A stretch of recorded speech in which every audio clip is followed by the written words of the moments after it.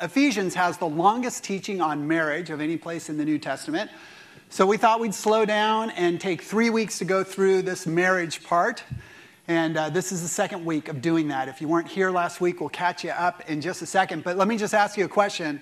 There were 4 different movies that were represented on that. Can any of you figure out what all of them have in common? Marriage. Very good. Now, in every one of them, the woman did not want to get married. Is that weird? I don't know. Jairus put that together. I don't know what that means, Jairus, but he told me he's just so glad that Stacy said yes. So, all right. Well, let me just tell you a little bit about what we covered last week, and then we'll get a running start and move on this week. When we got married, and when we were in the church or wherever we got married, we actually came in with a bunch of hopes, dreams, and desires for what our marriage would be. And there's various things that we may have been thinking. We may have been thinking, I'm hoping that we'll have just this wonderful dream house. It will be such an awesome thing. Or that, my spouse is going to be just like my mom. Or my spouse is going to be just like my father. We may have thought, we're going to have tons of fun together. That's what I'm expecting. We're just going to have the greatest time together. We're going to have kids, or we're not going to have kids, or we're going to wait for 5 years to have kids, or we're going to try to get pregnant on our wedding night, whatever the thing was on that. We're going to spend tons of time together because we haven't been able to do that up to this point.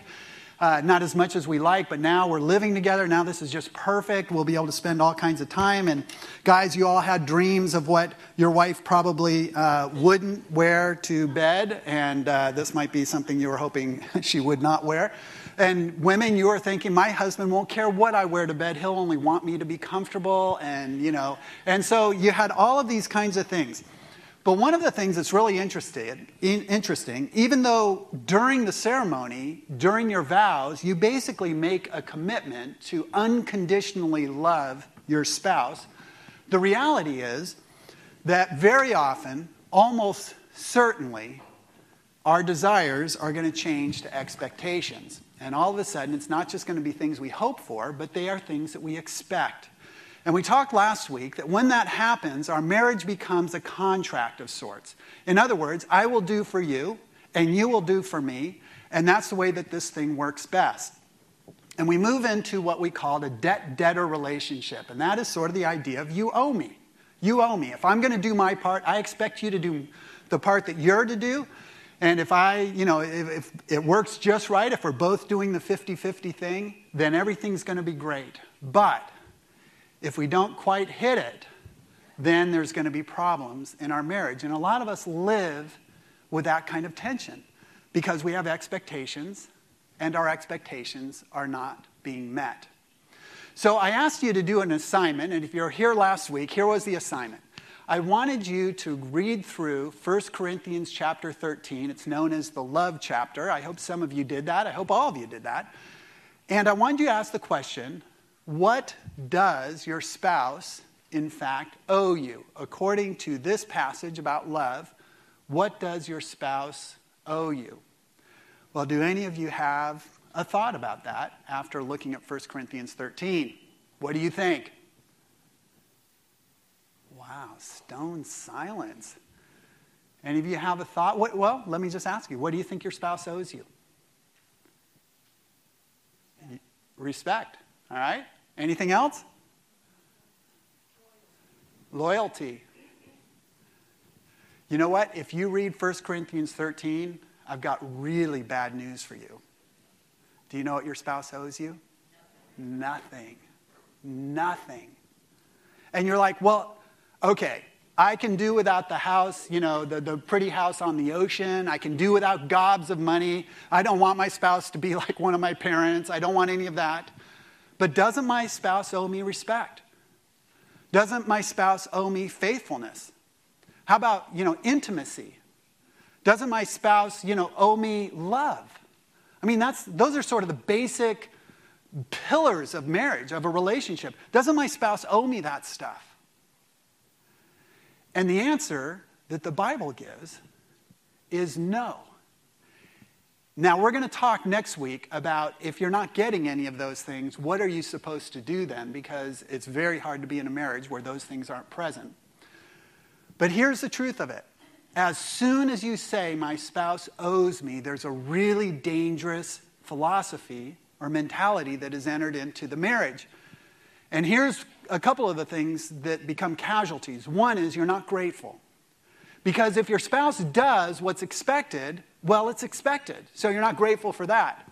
But if your spouse falls short of doing it, not only are you not grateful, but you're angry because your spouse isn't doing it. And it's interesting, I got an email this week from a couple in our church, a husband actually, and he said, I was reflecting on that thought about this idea of a 50-50 kind of a thing, and what happens when things don't match up, and how does that impact gratitude? And so Steve wrote these words. He said, Kevin, the whole debt-debtor thing rings true for Robin and me because it relates precisely with conversations we've had in the past, even though we use different terminology. If all we are trying to do is share the workload 50-50, then even if it is actually a perfect split, each person will feel that they're doing more than their share. I'm naturally more aware of the effort that it takes to do my share, and just as natural for me to underappreciate the work done by Robin. I mean, the bills and the mail, it's a total hassle. Now, how hard is it really to cook dinner? We realized pretty early that keeping score like this is a losing proposition. We have to make extra effort, this is the key, to appreciate the contribution made by the other, to be grateful for the contribution made by the other, and simultaneously be willing and happily to do so more than 50% of the work. That's a covenant, not a contract. And Steve's exactly right about that. We naturally overvalue what we contribute. We undervalue what our spouse does. So it's a losing proposition. If we have the I-O idea going, it's a losing proposition. Here's the other problem, is when I think that my spouse owes me, I'm going to try to control my spouse so that I get what I think I deserve. And so, some of you are thinking, but if I didn't control my spouse, it would be a total mess. A wife says, look at my husband. He'd be a total mess without me. Wouldn't you, honey? Wouldn't you be a total mess without me? And sort of the thought here is, I've got to keep my husband's feet to the fire or we're in total bad shape. Or, a husband saying, have you ever seen the way my wife handles money? If I don't try to control that, we will be bankrupt. I've got to control that. But here's the problem with trying to control. What it leads to us is either dominating our spouse or manipulating our spouse. So we have words that come out of our mouth like, you better do that. I'm doing my part. You better do your part. Pal, you do that one more time, you'll be sleeping on the couch for a month. Or things that are a little more manipulative. No, nothing's wrong. Nothing's wrong. I just need to be by myself. Don't you love that? Or things like, that's just like your mother. You're doing just what your mother does. I love hearing those kinds of things. So we have sort of this thing that ping-pongs back and forth where we're trying to control our spouse in any way that we can. Now, we have a word for people who try to control other people. You know what that word is? Parents. Parents. And I'm pretty sure that your spouse doesn't want another one of those. And you probably don't either. And so here's the problem with the I-O philosophy is we move into non-gratitude and we move into controlling our spouse. And those are so detrimental to a good marriage, so detrimental to what you were hoping your marriage would be. And yet many of us are locked into this kind of struggle back and forth. So here's what we want to do. Today what we want to talk about is how do I get out of the I-O or I am owed philosophy? How do you actually do that? And we're going to be looking in Ephesians 5. In fact, you can turn there, Ephesians 5. We're going to actually start back in verse 18, if you can flip your Bibles over there. Before we do, though, let me point out something that's really, really important if you're going to understand this whole marriage thing. And it is this point, that marriage is not between you and your spouse alone. Now, we all think that. We think as long as my spouse and I agree, as long as we're on the same page, as long as she said yes to me, as long as he asked me, we're all good. But that is not at all how the Bible portrays marriage. And this is just so crucial. You'll never get out of the you owe me unless you understand this. One time when Jesus was teaching about marriage in Matthew 19, he said these words, And we just need to look at this for a second because this is going to help shift our paradigm, shift the way that we think about things. In Matthew 19:4, Jesus speaking to these religious leaders, they were actually scholars. And so it's sort of interesting how he starts. He says, "Haven't you read?" He replied. Now, what he means is he says, somewhere written in the Old Testament, there's something that's really important to this conversation we're having about marriage. So he says, "Haven't you read?" And of course, it was a silly statement because those guys were experts in the Old Testament law. They had read everything in the Old Testament. A lot of them had memorized it. But the point that Jesus is making is you have forgotten the application of something that's really crucially important to any discussion about marriage. So he says, haven't you read? That at the beginning the Creator made them male and female and said, for this reason a man will leave his father and mother and be united to his wife, and the two will become one flesh. Let me ask you this question. Some of you may know this. What is that a quote out of? Do you know what book that comes out of? Guess early. Genesis. In fact, it is a quote that takes place before sin enters the human race. Genesis 2. God institutes marriage. It's his idea. He says, I'm going to have two people of the opposite sex come together and get married. This is my idea. This is the way that I want it to work.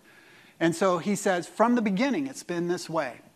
Then he makes a conclusion. He says, Jesus says, so they are no longer two, but one flesh. Therefore, what God has joined together, let no one separate. And here's really the important thing on this. Don't want to talk about divorce or stuff like that right now. Here's the important thing. God feels totally justified in saying, when you get married, I've got to say. When you get married, I am part of that. I created the institution. In fact, I have a patent on marriage. I was the one that came up with the idea. Marriage runs through me. Secondly, he would say, and I have authority in your marriage. This is not just between the two of you. The way you run your marriage, whether you're going to stay married or not, it's not just between the two of you. I am involved in this. I am in this. And then he makes this incredible statement, and it's really a mysterious, it's meant to be mysterious and mystical and supernatural. God actually fuses two people into one person. And again, I don't want to spend a lot of time talking about what that actually means, but it is this idea. God seals your marriage. God is not only intervening, he not only orchestrates it, he actually seals it. He brings you together and says, okay, I'm going to lock you into this relationship together. And just to show that, if that sounds a little foreign to you, or maybe a little difficult to you, when the disciples heard Jesus say this, you know what their conclusion was? You know what they said at the end of this teaching about marriage? Well, maybe we shouldn't get married, or maybe we shouldn't be married. And do you know what Jesus responds? Yeah, maybe you shouldn't get married. It's way harder than you think. It's way bigger than you think. This is serious business, is what Jesus is saying here. So here's the first thing. You can never properly understand what God's intention for your marriage is unless you understand that he is a third party in your marriage. He is involved in it. He expects to be fully consulted, fully brought into it. One passage says that he is woven into it, sort of like if you were to strand three cords together. He is that intimately involved in your marriage. That's the first thing. Now, Paul, here's the deal. Now we're back in Ephesians. Paul is going to build on this idea. So that's a thought that is sort of coursing through the New Testament. That's what marriage is all about. It's a three-party deal, not a two-party deal. God is involved. God holds authority over your relationship. But here's the most amazing thing, is Paul is going to say now, you can't do it without God's help. God is essential, not only that he sort of has authority and you're accountable to him, but that he actually holds sway over your success. So, now, we're in Ephesians. You're so excited. We're back in our book. Ephesians chapter 5, verse 18, says these words. Now, Lo taught on this a couple of weeks ago. And I don't want to go through his teaching. He did a fantastic job. You can go and listen to his message. But I want to just build off of it because what he actually taught spills into what we're talking about today. In Ephesians 5:18, it says, do not get drunk on wine, which leads to debauchery. And then here's the key statement. Instead, be filled with the Spirit. And being filled with the Spirit now is the rest of the book of Ephesians is going to talk about what does your life look like when you're filled with the Spirit. And again, Lowe did a great job of explaining what that means, but it means being controlled by the Spirit, that the Spirit has sway in your life, that he does things, he empowers you, he guides you. Then, after that, Paul gives 5 things that happen when somebody is filled by the Spirit. So he says these. You're going to speak to one another with psalms. There are 5 participles. You're going to speak to one another in psalms, hymns, songs from the Spirit. Sing and make music. There's 2 right there. From your heart to the Lord, always giving thanks. There's the 4th one, to the Lord, to the God, the Father, for everything in the name of our Lord Jesus Christ. And then the final one, usually participles are ing words, but to make this read smoother, they didn't put that in. It says, submit one to another out of reverence for Christ. Okay, so that's the 5th participle. In other words, all 5 of these things pour out of somebody who's being filled by the Spirit, controlled by the Spirit. Now, this has huge relevance for marriage, and you're saying, well, I don't see how. I don't see marriage anywhere in there. Well, now Paul, and this is part of the way that he wrote, there's a huge parenthesis. After he says, submit one to the other, he's going to spend about 25 verses now saying, let me be really specific about this submitting thing. Let me really hammer this in. And guess what's the first relationship he's going to talk about? Marriage. He's going to hit marriage. He's going to say, all right, so let me tell you how this submission thing actually plays out. How you actually submit one to another. Now, let me just say this. One to another, submit one to another, is called mutual submission. And in a second, we're going to hit a super controversial statement. Some of you know it's coming. Some of you, this might be the most hated phrase in the Bible. But before we get to this most hated phrase, before you decide, I hate it, I hate Paul that he wrote it, I hate the Bible that it's in there, I just hate it. Let me just explain. There is a phrase that runs before it that helps define what we're talking about here. And it is this phrase, submit one to the other. In other words, the idea of a Christian relationship, any relationship, has to do with mutual submission. So if you're single here and saying, this is so irrelevant to me, I just made it relevant. Every relationship you have, there's to be mutual submission. This also includes, in a marriage, there is to be mutual submission. Now, we'll talk about what submission means here in a second. But if you don't understand that, if you think that what Paul's going to say here is one person submits to the other one, and the other one's the boss and dominates and gets everything he wants in his box, you are sadly mistaken for how this thing works.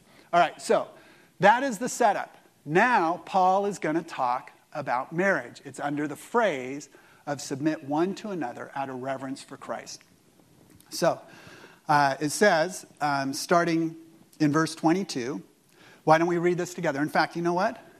Women, we'll let you read this, okay? Because I know how much you love it, all right? So let me get you started, and I want you to read it with gusto because this isn't as bad as you think. You never thought these words would come out of your mouth, but here we go. Wives,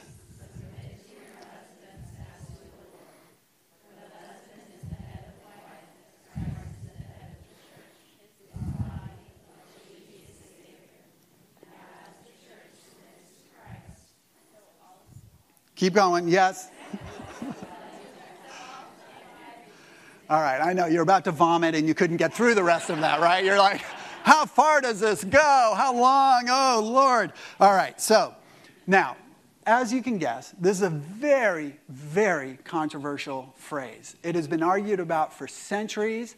In recent Western civilization, it really has become something that people have push back on the Bible to say it is so irrelevant for our living today. And in fact, I don't know, did any of you see the GOP debates this week in Iowa? All right, well, if you didn't see it, I'm going to show you a little part, and you're going to see how relevant this really is. In 2006, when you were running for Congress, you described a moment in your life when your husband said you should study for a degree in tax law. You said you hated the idea.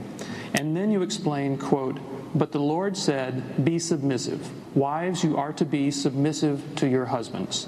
As president, would you be submissive to your husband?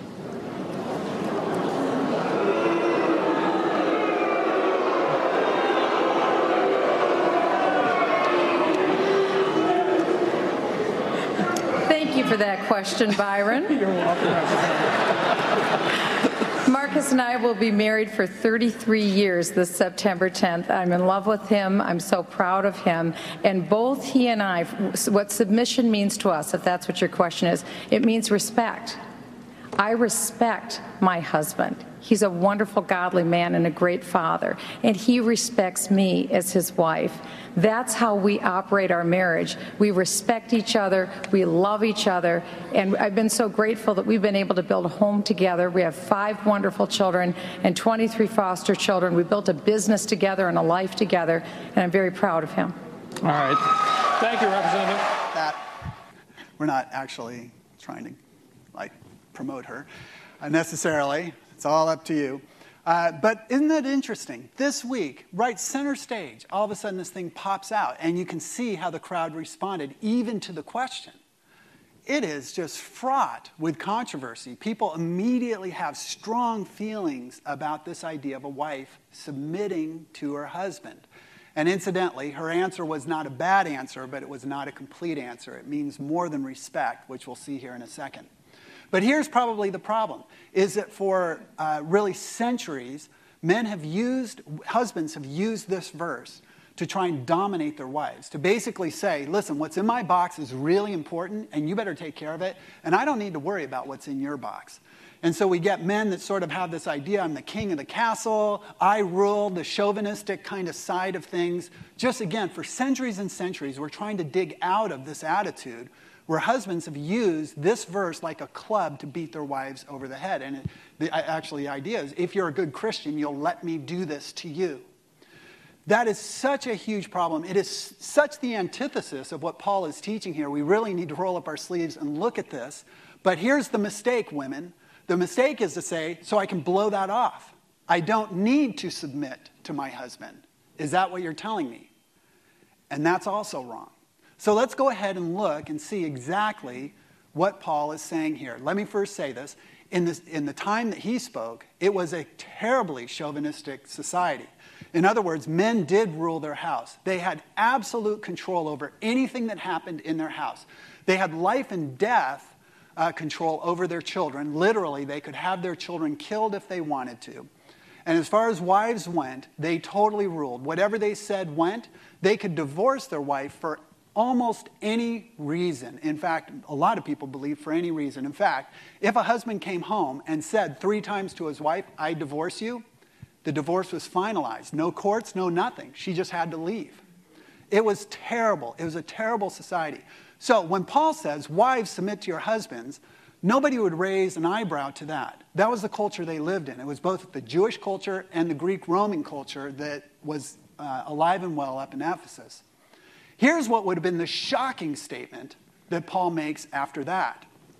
Paul says to husbands, well, men will let you do this. And, you're going to read this like, yeah, no big deal. I'm just telling you, if this is no big deal to you, you don't understand it. All right, so guys, let's read this together. Husbands, love your wives just as Christ loved the church and gave himself up for her to make her holy, cleansing her by the washing with water through the word, and to present her to himself as a radiant church without stain or wrinkle or any other blemish, but holy and blameless. Now, because that's complicated, a lot of times, guys, we just feel like we slide right off the hook. Let me just make this really clear what this is saying. Unless you're willing to make the sacrifices that Jesus did for the church, for your wife, you are violating what Paul says here. Can I remind you what the sacrifices were that Jesus made for the church? He became human. He came to earth. He served in a way that was unbelievable. He faced persecution. He faced mockery. He was abandoned. Eventually, he was captured. He was unjustly accused. He was sentenced. He was tortured. And he was killed. After he died, the worst thing happened to him. He actually went to hell in the place of everyone who wouldn't to pay for sins. Paul has that in his mind when he makes this statement. Husbands, love your wives as Jesus loved the church. This is an outrageous statement. It was totally outrageous for that day and age because the idea that a husband would do anything for a wife was ridiculous. And yet Paul doesn't just say, hey, treat your wife with a little bit of respect. Do some things that are pay a little attention to the stuff that's in her box, the stuff, her hopes, dreams, and pay a little attention to that. He jumps right over that. He says, unless you're willing to make sacrifices that are so substantial that no one could ever question who comes first in your marriage, unless you're willing to make those sacrifices, you are failing as a husband. That is the role of the husband. Now, he backs up and he'll say, so, wives, do you think you could submit to a man like that? Do you think that you could put his box of wishes, dreams, and desires ahead of yours when he's treating you in this way? And now you start to understand the genius of how Paul sets marriage up to work, or how he communicates how God wants it to work. Now, it's so interesting because when it comes to this passage, so often we skip over self-application and we move right to our spouse's application. So a guy might say to his wife, honey, I think the Bible says you're to submit to me. And she says, that's true, honey, but I think the Bible says that you're to love me the way that Jesus loved the church. Well, I think that I'm the head of the family and you should just do what I say. Well, I'll do that as soon as I see, like, the holes in your hands and no problem. And so we kind of use this to joust with each other, almost like, I'm not concerned about my part, you just do your part. But of course, what Paul's saying here is don't be concerned about what your spouse does. I'm telling you what you should do. You can control what you do. So wives, submit to your husbands. Wives, look into the box of your husbands and say, listen, I'm going to do everything I can to make sure that the hopes, dreams, and desires that he has come true. I'm going to play that role. And guys, you look at it and you say, well, I'm going to do that for my wife. I'm going to look into that box and I'm going to say, whatever her hopes, dreams, and desires, whatever helps her become everything God wants her to be, that's what I'm going to do, which is literally what that passage says. Our job as a married person is to help our spouse become everything God wants him or her to be. That is our job. When we sign up for marriage, that's what we're agreeing to. And you can see that that works in complete, it's the antithesis. It works completely against the I am owed philosophy that we so easily fall into. Whenever you're thinking I am owed, you're not doing marriage anymore the way that God said. No, that's not how marriage is set up. That's not the way it works. You are to mutually submit, mutually put your spouse's box first. And when that happens, an amazing covenant takes place.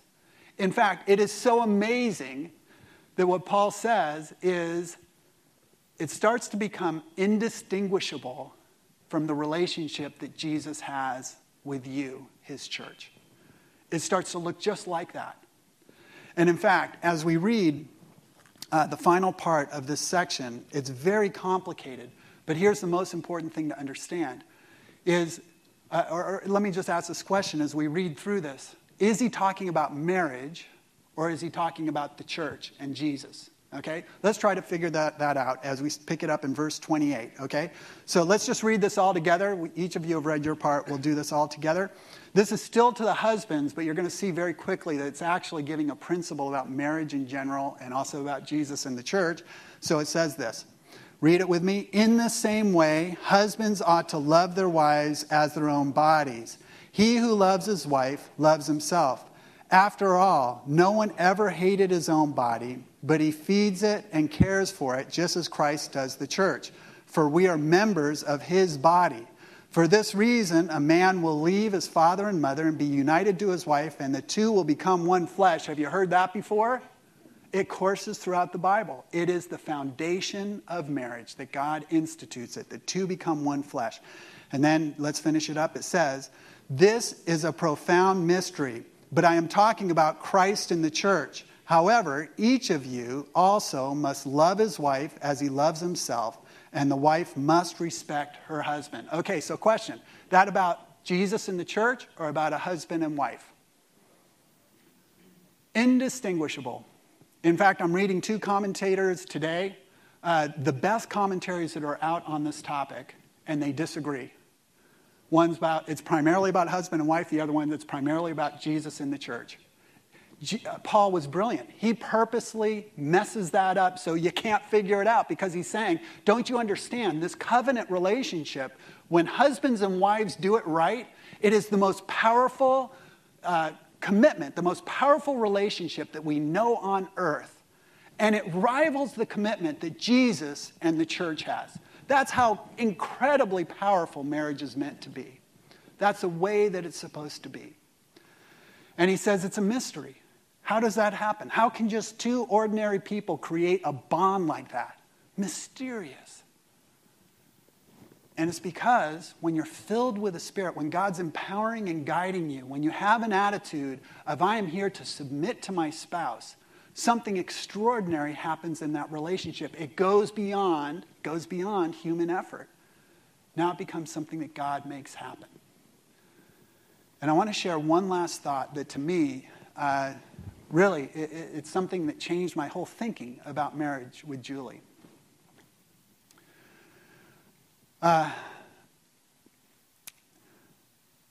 One of the things that happens in the New Testament is that when Jesus loves us, because he's not here physically, there's this understanding that it's kind of hard to get, right? It's sort of hard to get. You know, I guess I believe it, but it would be a whole lot easier. How many of you have said it would have been a whole lot easier if I'd been around when Jesus was here, and I could have seen him, and I could have touched him, and I could have heard him speak to me, and he would have responded to me? It would have just been so much easier. People in the New Testament times, after Jesus was gone, this was an issue. Even then, it was an issue. And here's the amazing thing that Paul is saying about marriage. When you're married, when you marry someone, you become Jesus's hands and feet and mouth and arms to your spouse. You become Jesus's representation on earth. That's the role you step into. So when you ask me, how do I know that Jesus loves me? The answer I'm going to give is, because Julie loves me. Because Julie represents him to me. Because she puts my box of stuff first in her life. And because she loves me the way that she loves me, I know that Jesus loves me. And I'm hoping that if she was up here, she would say, how do I know that Jesus loves me? Because Kevin loves me. And he does it in a very practical way. He doesn't get it right all the time. But that's something that he desires to do. You become the representative of Jesus to your spouse. It's how your spouse knows that Jesus loves him or her. It's the most amazing thing. It's the reason that Catholics consider marriage a sacrament. Is because it is a way that we get close to God. And you know, here's the most amazing thing. When we put our spouse's box first, there's something inside of us that's so unnatural to do. We don't want to do it. But as we do it, we're changed from the inside out. We're made into different people. You know who we become like? We become like Jesus when we do that. Which is God's plan all the way around. I want you to become like Jesus. That's why I put your spouse in your life. Because you're going to learn how to unconditionally love somebody. It is the most amazing of things. A few years ago, there was a football player named Chris Spielman. And he was a college All-American, went on into the NFL, became a Pro Bowl linebacker year after year. One of the great players, played for the Minnesota Vikings. And right in the middle of his career, right at the time that he was at the height of his career, his wife, Stephanie, contracted cancer. And for a while, They were diagnosing it and trying to figure out the plan, but eventually it was very significant, and she had to go into a significant plan of chemo and radiation and so forth. And the season was coming up. Chris Spielman went into his coach and said, "I'm retiring." His coach said, "What are you talking about? You're at the height of your career." He said, "I know. I need to be home with my wife. She's going through this incredible thing. I've got to be home with her." The coach said, "Listen, you have so much money. We can take care of her. She'll get the best doctors, the best hospitals. We can get the best caregivers. You know what? We'll make amends. We can do this." And Chris said to this coach, and later to the owner, he said, "Every decision we've made for our family has been about me. And she has followed me through everything and supported me and loved me. This is my time to do it for her." And he retired. He retired for 3 years at the height of his career. And then after his wife had gone through everything she'd gone through, he came back. That is what it means to mutually submit. That never comes out of a you owe me relationship, ever. Impossible. And Chris and Stephanie, as they followed Jesus, because they're Christ followers, said, "This is the way Jesus would do it, so this is the way that I'll do it." And that's what it means to have a covenant marriage. That's what it means to have a covenant marriage. So let me give you a couple of things to think about this week, a couple things to work on. Here's the first question. Do you know what's in your spouse's box? Do you know the hopes, dreams, and desires that your spouse has? Surprisingly, you may not. You may not be totally aware. You just haven't been that focused on it. You could answer in a second the stuff that's in your box, but it's very hard for you to figure out what your husband or wife has in theirs. And so that's the first thing. You need to figure that out. Now, if you can figure it out without asking, you'll probably get points. But if you need to ask and just say, I'm ashamed to say, I'm not even sure what's in your box. I'm not even sure what your hopes, dreams, and desires are. Will you tell me some of them? And then the second thing, after you do that, two-parter here, it isn't enough just to know. Will you start moving on at least one of those things? Will you start doing something about that? And again, you might not be the wisest thing to tell your spouse that you're working on this particular thing because expectations tend to go up. I would just say, do it undercover. Just start working on it. If you're good at it, they'll figure it out, okay? But, that's really where it starts. And the practicality of this message will be lived out this week. You'll decide if you're going to live by this or not. Doesn't matter if you've heard it. Doesn't even matter if you know it. It just matters if you practice it. Mutual submission. So that's what we're calling on you to do this week. Will you stand up? And I want to pray for us as we do that. And then we want to spend a little time just worshiping together, bringing it back to God, because remember, it's being filled by the Spirit that gives us the power to do this. All right, so let's pray. Lord, some of us stand here and we're single, and this doesn't have maybe specific relevance right now, but Lord, many of us will be married, and I pray that these lessons right now can be hammered into our hearts. For those of us that are standing and we're married, I know how challenging this is. Julie and I struggle with these things constantly. But Lord, you have given us this truth about marriage, not to punish us or to make marriage unbearable. Jesus, we fully believe and agree with you that this is the way it's meant to be. This is the way it becomes everything that you intend. It becomes the marriage of our dreams when we do this. So I pray that you'd help us to see it this way. Help us to turn away from the you owe me thoughts that we naturally have. And help us to look at how we can encourage our spouse, how we can love tangibly our spouse. Jesus, how we can be you to our spouse. And we know that we won't do it perfectly. We know that there'll be many times where we get it wrong. But Lord, we pray that your Spirit would fill us and help us with this. Help us to change. We are so grateful for your grace when we fail. And we pray that you build our marriages into the things you've designed them to be. And it's in Jesus' name that we pray. Amen.